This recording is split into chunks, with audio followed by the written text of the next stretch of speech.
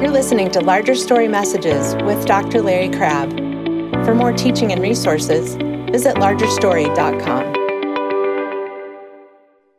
It's always more difficult to express yourself to one you really care for, isn't it? The words just don't come. There's a song about that when you're near, the words I choose refuse to leave my heart. And I think that's very true. I think that something that comes to mind, I want to share a few things with you, and as Larry said, it's not going to be a sequential thing. When he used the word exegete, I wondered if I could even spell it, but so if you're expecting an exegesis, is that the way you pronounce it? You're dismissed. But there is something that, there's one poem that goes, speaking of one who speaks of a feeling of sadness comes over me, that my soul cannot resist, a feeling of sadness and longing that is not akin to pain, but resembles sorrow only, as a mist resembles rain. And then as the poem goes on, it said, read to me something, and don't read from the grand old masters whose dreary footsteps echo through the corridors of time. And I couldn't help thinking of that as Larry was speaking. So many, and I'm sure you've known them too. It's an old popular song. The song is ended, but the melody lingers on. I think it's so beautiful. You know, we had back in grammar school, I don't know whether it's still, you had to learn this. Lives of great men all remind us we can make our lives sublime, and departing leave behind us footprints on the sands of time. And we had to learn that. It was such a dreary thing. But that didn't help. But now that's a song of an old ballad, but I think of it in terms of my father and Bill. The song is ended, but the melody lingers on. And it's still there. The melody lingers on. And then just another thought that I wrote just before we came here. Even though so many impact our lives, that only God can be known as an increasingly pleasurable experience. Only God can be known in that way, and we have to be careful that these who mean so much to us don't take His place. Now, years ago there was a hymn written by a man named Darby. He speaks of love supreme and bright, good to the feeblest heart, that gives us now as glory beam what soon shall be our part. It seems that somehow or other, now and then, in His own time, in His own will, He seems to break heaven and just say something to you that really lifts you out of yourself. Something you after you've heard that, you try to find some way.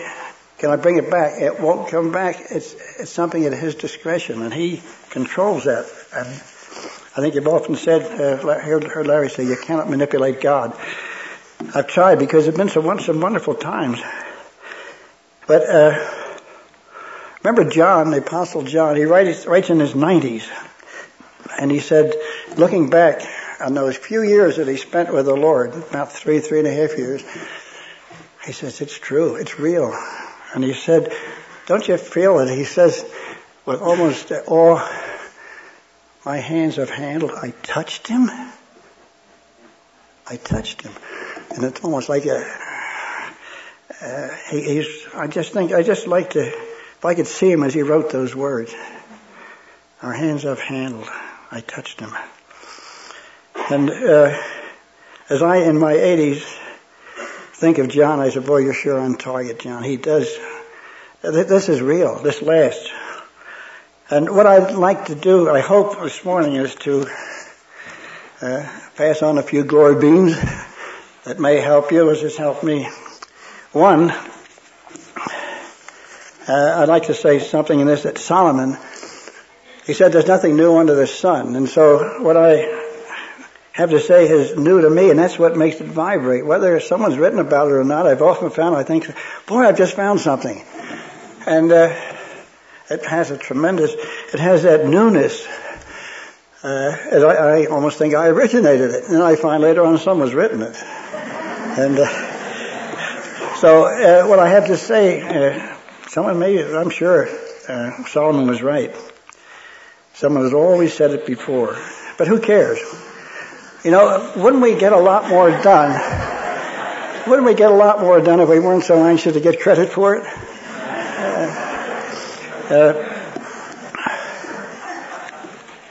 So I have two thoughts that come to mind, and I'm sure some of you have heard them before, but at least enjoy them with me. And don't raise your hand and say, I heard this before. I'm sure you have. But in Acts 7:22, there's the verse there goes, I delight in the law of God after the inward man. I delight in the law of God after the inward man. And I understand that the better translation of it, and boy, this hit me like a Mack truck. I delight in the law of God after the man inside. Doesn't that change it? You know, the Holy Spirit becomes an influence, and we can speak of the Spirit of God, the Spirit of Christ, and the Holy Spirit, and they're all scriptural terms. But on the way to Denver, we went to ask where the gate to Denver was, and we were met with the words, all flights to Denver have been canceled. So we stayed in Charlotte overnight, and I began reading this passage in Acts 7, and I began thinking in terms of that. And it's quite scriptural, the man inside. Christ in you, the hope of glory. Greater is he that is in you than he that is in the world. And then the full impact hit me. In him dwelleth all the fullness of the Godhead bodily. And I have that dwelling inside of me. I have that person. And it staggered me. And that was a glory beam. Within me dwells the Lord Jesus Christ, and in him dwelleth all the fullness of the Godhead bodily. It pleased the Father that in him should all fullness dwell. And then you read in 1 Corinthians, we have this treasure in earthen vessels. Does it do something to you? It did to me. I said, in fact, it got to a point I said, turn it off. I can't take it. I mean that. I don't want to be melodramatic in that, because these things, when they hit you, you cannot get that same thing coming back. But can you imagine what kind of a talk this would be if I could step aside and let the man inside take over? If I could only do that, but there's too much of self in there. That's the first thought of the glory beam. Another one, the words sheer delight. Sheer delight.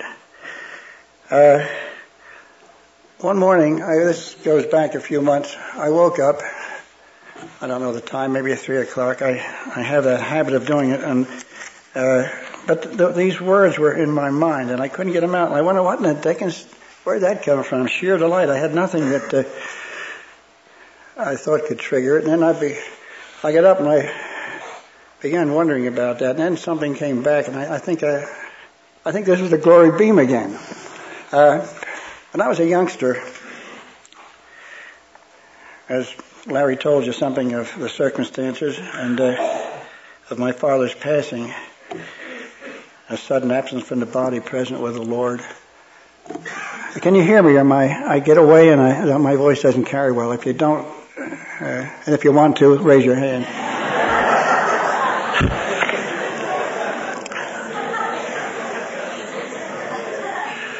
This was a few years after my father died, and it was, I remember this Christmas very vividly. I had wanted a football in the worst way.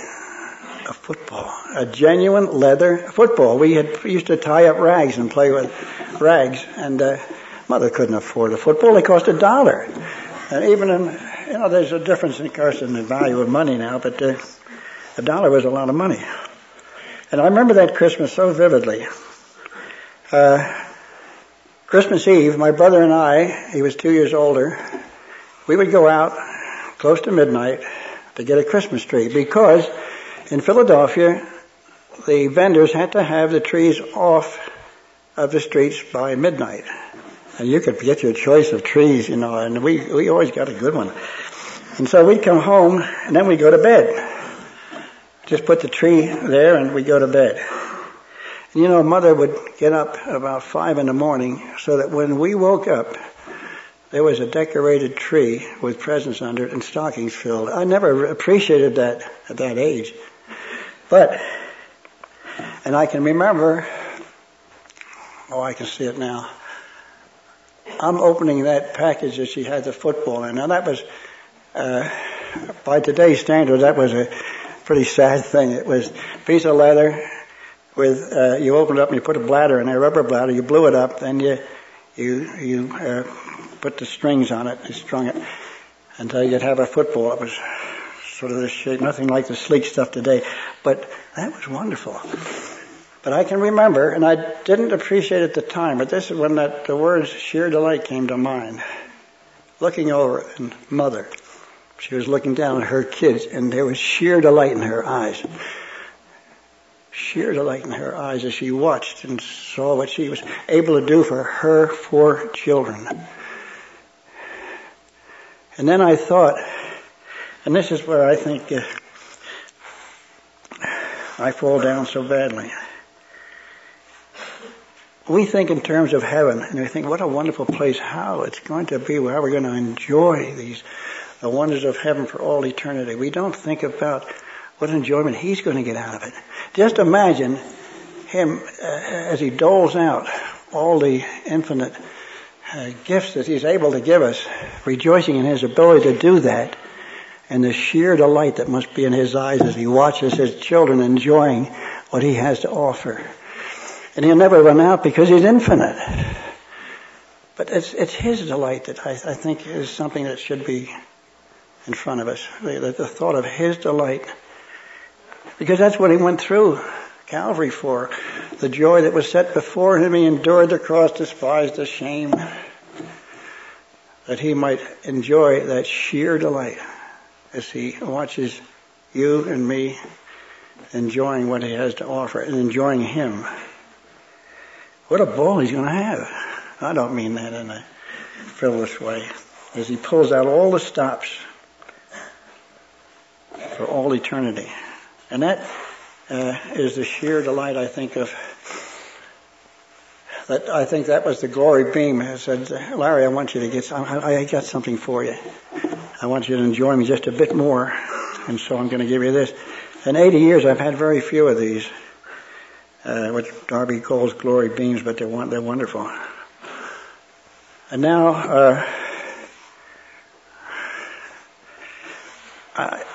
I have something that I thought you might find helpful. It's a kind of a fantastic thing. I have a habit of writing letters that I know will never be delivered. I wrote one to my son Bill, and I read it one time here, and there were comments that I thought, I felt very happy about it. And since then, I wrote one to my father, Papa, that's what he called him. That's old English, but he was always Papa to us, and I was Lawrence to him, never Larry. But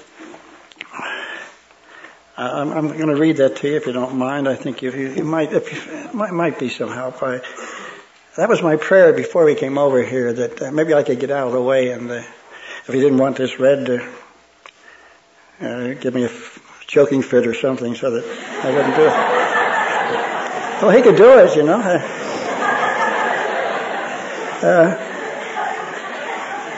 Dear Papa, I still see him. We have a picture of him at home, right after they were married. Dear Papa, I wanted to do this for a long time, write you a letter. I wonder if you know of a letter I wrote to your grandson, Bill, sometime last year. As with Bill, I know the address, but I don't know how to get it to you. Maybe I'll hand deliver it. That's not so far-fetched, you know. I think what I'll do, I'll clutch at my hands at the rapture. But when you left us with Hush, God is in it, there were 5 of us. There's only 2 now. Little sister Mabs and me. There's 4 already there, 2 to go. Well, the family has expanded, Papa. Cecil had a boy, that's my older brother. I have 2 boys. Nellie, my older sister, had a boy, and Mabs, you called her Mabel, she has 2 girls. Now, which of us, or who of us down here can do more than guess as to family up there? Here I think of 2 families. They're both all mine. The family into which I was born, and the family which began when the only girl said yes, and we went through with it. You'll enjoy meeting her. And then I remember, Papa, years ago, Mother told us, when you and she were out one time with some friends, you introduced her to some friends with these words. But Mother got a kick out of this. This is my Laura. I know you like her. I do. And I think that's the way I'm going to introduce my wife to my Papa. And you're going to like her because I do. And Papa, do you know your little 5-year-old Lawrence is now 80? Do you ever think of yourself in terms of earth years? I don't think of you in terms of earth years. I look at a photo on my desk and see a handsome man of 30-some years sitting on a wide chair, a charming woman standing behind him, both hands on his shoulders. And you should see that picture. I wish I had it. Her hands are in it, and it's almost like, this is my man. This is my man.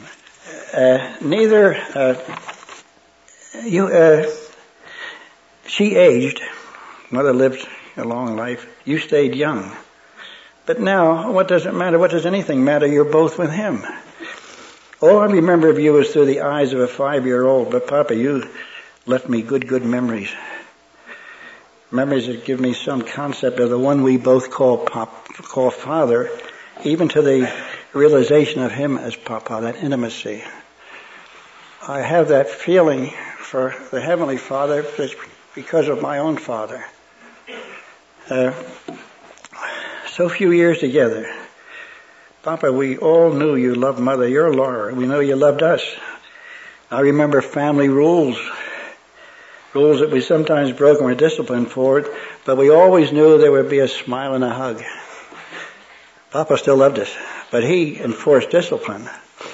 Remember in the dining room, if we sat at table, there was one rule: no elbows on the table. You put your elbows on the table, you stood in the corner, and you didn't look out for quite a while.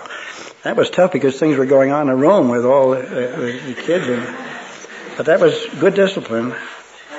Do you remember Papa taking your 2 boys for a ride in the train, patiently explaining to a 7- and a 5-year-old how the steam was produced and made the wheels go round?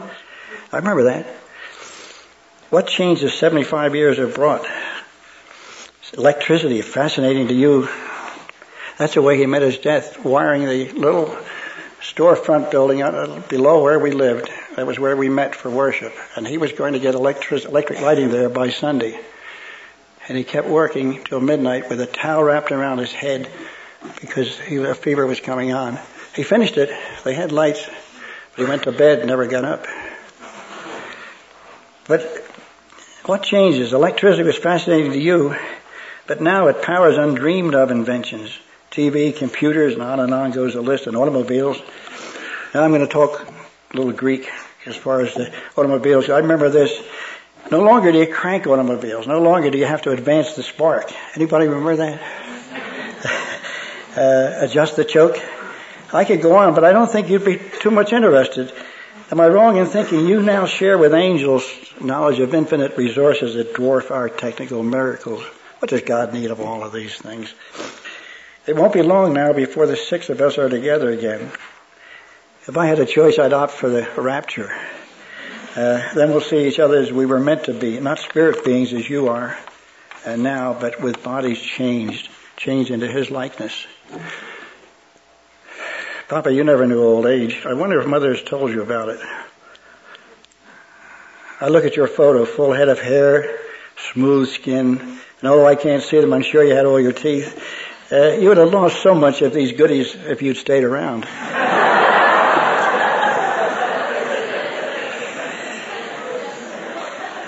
I hate to inflict poetry on you because it sounds like I'm trying to make an impression, but there's sometimes you find poetry expresses things that can be expressed no other way. Keats has a poem, Ode to a Grecian Urn. I'm sure most of you know it. And there he shows, with those he shows on this urn, they exist in an ageless frozenness. And within there's a pursuit of joy that is constant, but there's no progress, no consummation. I'm writing this to my father because he used to read up on poetry. You know something far better, don't you? In thy presence is fullness of joy. It's consummated. This isn't that pursuit. In thy presence is fullness of joy. At thy right hand there are pleasures forevermore. I know this to a lesser extent, but still it's a whiff of heaven. For you it's a realization, for me a yearning. Can you imagine seeing the face of the Lord for the first time? Wow. That's sort of beyond me. And sometimes, Papa, I share Longfellow's feeling of sadness and longing as I read words from a woman, Elizabeth Allen.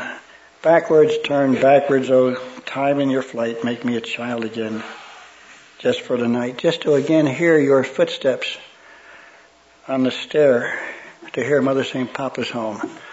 See, we had the second and third floor over this storefront, which was used as our chapel. And there were side stairs coming up. You couldn't see the stairway. There was a closed off, and here was where we lived. But about 6 o'clock, we'd hear Papa's footsteps on the stairs. And Mother said, Papa's home, and we're together. That was the thoughts that came to my mind just as a kid. We didn't think it out, Papa, but you gave us all then a whiff of heaven, the untroubled all is well of your being here. That was really something. He came home and everything was fine. And there again, you see, much of our poetry is so hopeless. Pope wrote, life can little more supply than just to look around and die. Papa, your love for us made life far more than sheer existence. You had so little, yet gave so much. How I wish I'd known you better, longer. But those few short years were so good and so wholesome. I've got 2 boys. You've already met the older. Strange somehow to think of the younger, now nearing 50, Larry, as my son, even as I write to his 30-year-old grandfather. That's about the time when he died. Again, I look at the photo of Mother and you, a photo very dear to me, but it's only paper. Will it soon be something like a step on the stairs, Papa's home as we meet to be forever with the Lord? I hope you catch what I'm trying to say in that letter. He gave us a whiff of heaven. And then, am I over time yet? Where's Larry? Oh. This is the last part, and unless I can step aside and something comes out, not tongues. I'd have to have an interpreter then, wouldn't I?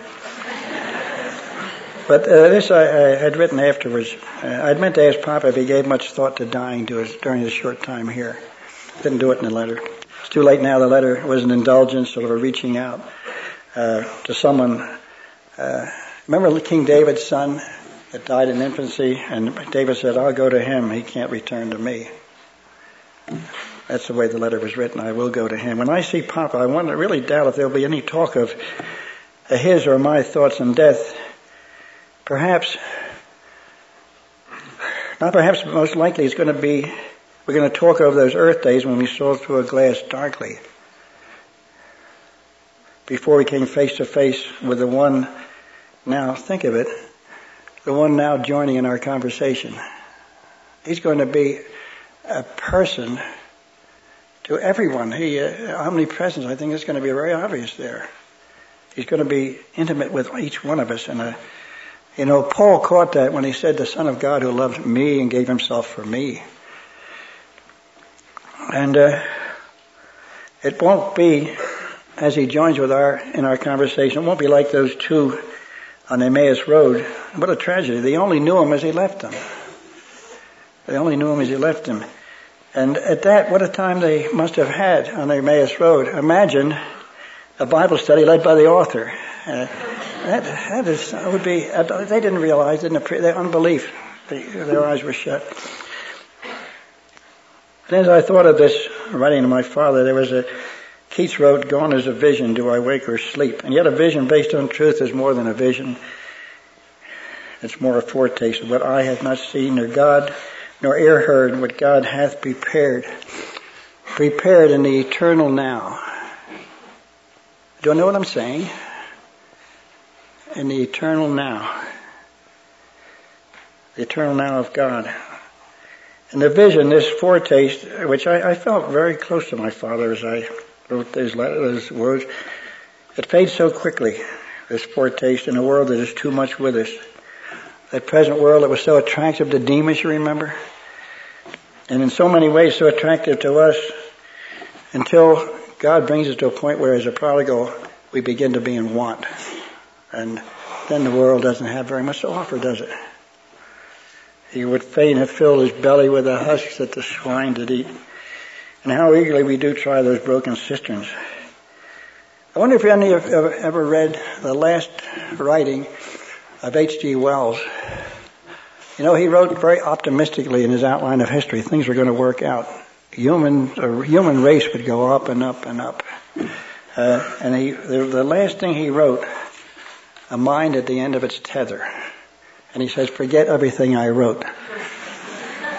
He said, I was wrong. There's an implacable force that's angry with us, dead set against it, and he's going to win. That was his last writing. And then you find this in so many, the hopelessness in those who don't know the Lord. Shakespeare speaks, life is but a walking shadow, a tale told by an idiot, full of sound and fury, signifying nothing. And then Walt Whitman has something that I think is even more poignant. The restlessness after I know not what. Oh, if he could only have found the Lord. That restlessness after I know not what. So many write about death, philosophers, psychiatrists, theologians, poets. And so much, I think, is little more than an attempted evasion of its stark finality. They're afraid of it. 2, I understand there's an attempted postponement now by deep freeze. Anyone heard about that? I read something about it. I think it was Larry mentioned that Michael Jackson is talking along these lines. He wants to be preserved for posterity. I hope the music isn't preserved with him. Elvis was bad enough.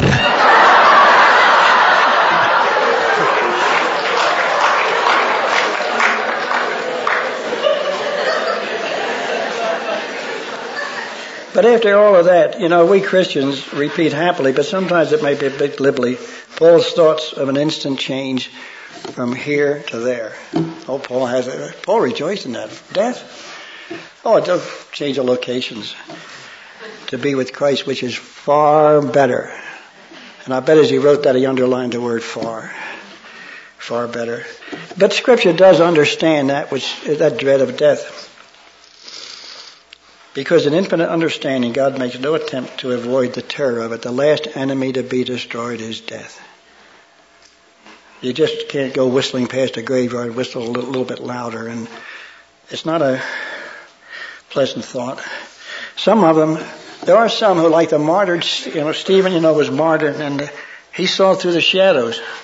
But I don't see in Scripture any promises of like ecstasy for me. I wish I could see something I could depend on. I don't see that. I wonder if my passing is going to be... There are two passings that Bunyan speaks of in Pilgrim's Progress. I'm sure you've all read that. Christian, I wonder if mine's going to be like that. As he comes into the water, the final river, he sees a celestial city ahead of him, and he's going down. There's no other way. He gets down, he says, I can't feel the bottom. All my sins, how can I get through this? There's no sure footing.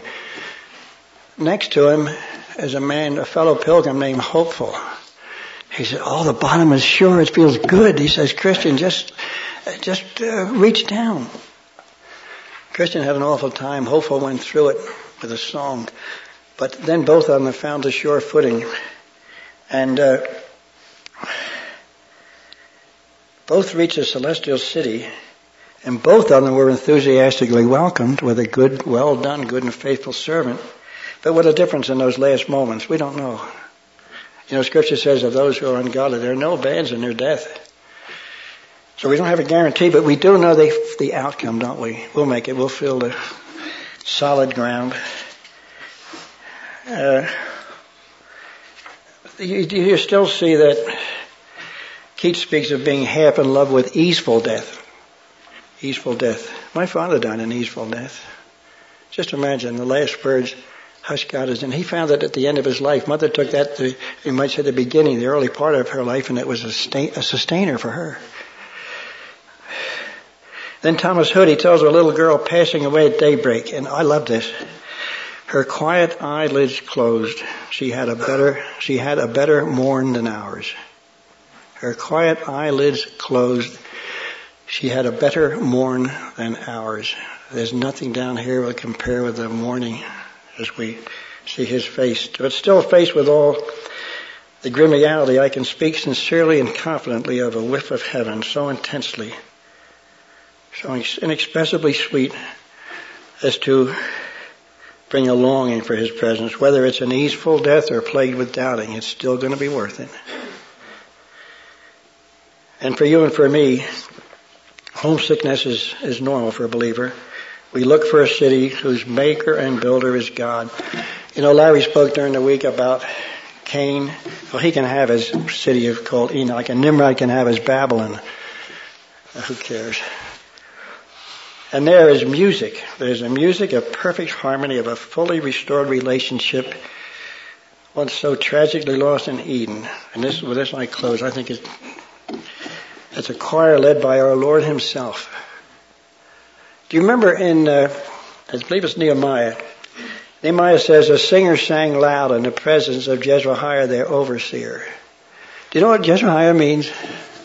I'm sure some of you scholars will know. It means Jehovah shines forth. And the typical meaning, I think, is incredibly alluring. Here God himself shines forth, is fully revealed in his Son, who leads the vast choir of the redeemed.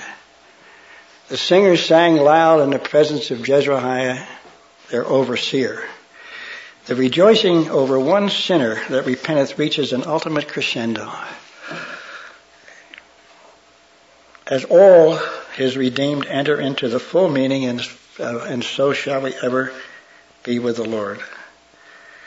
Now the whiff of heaven, and now the dim harmony. But soon, oh Father, may we get a taste of this as we go on from here. The whiff of heaven, the sound of music, that which is our assured portion. And then to think of him, that sheer delight in his eyes as he welcomes us home. Take whatever's been said and use it. I do hope it's been of thyself. In his name, amen. Thanks for listening to Larger Story Messages with Dr. Larry Crabb. To subscribe, visit largerstory.com.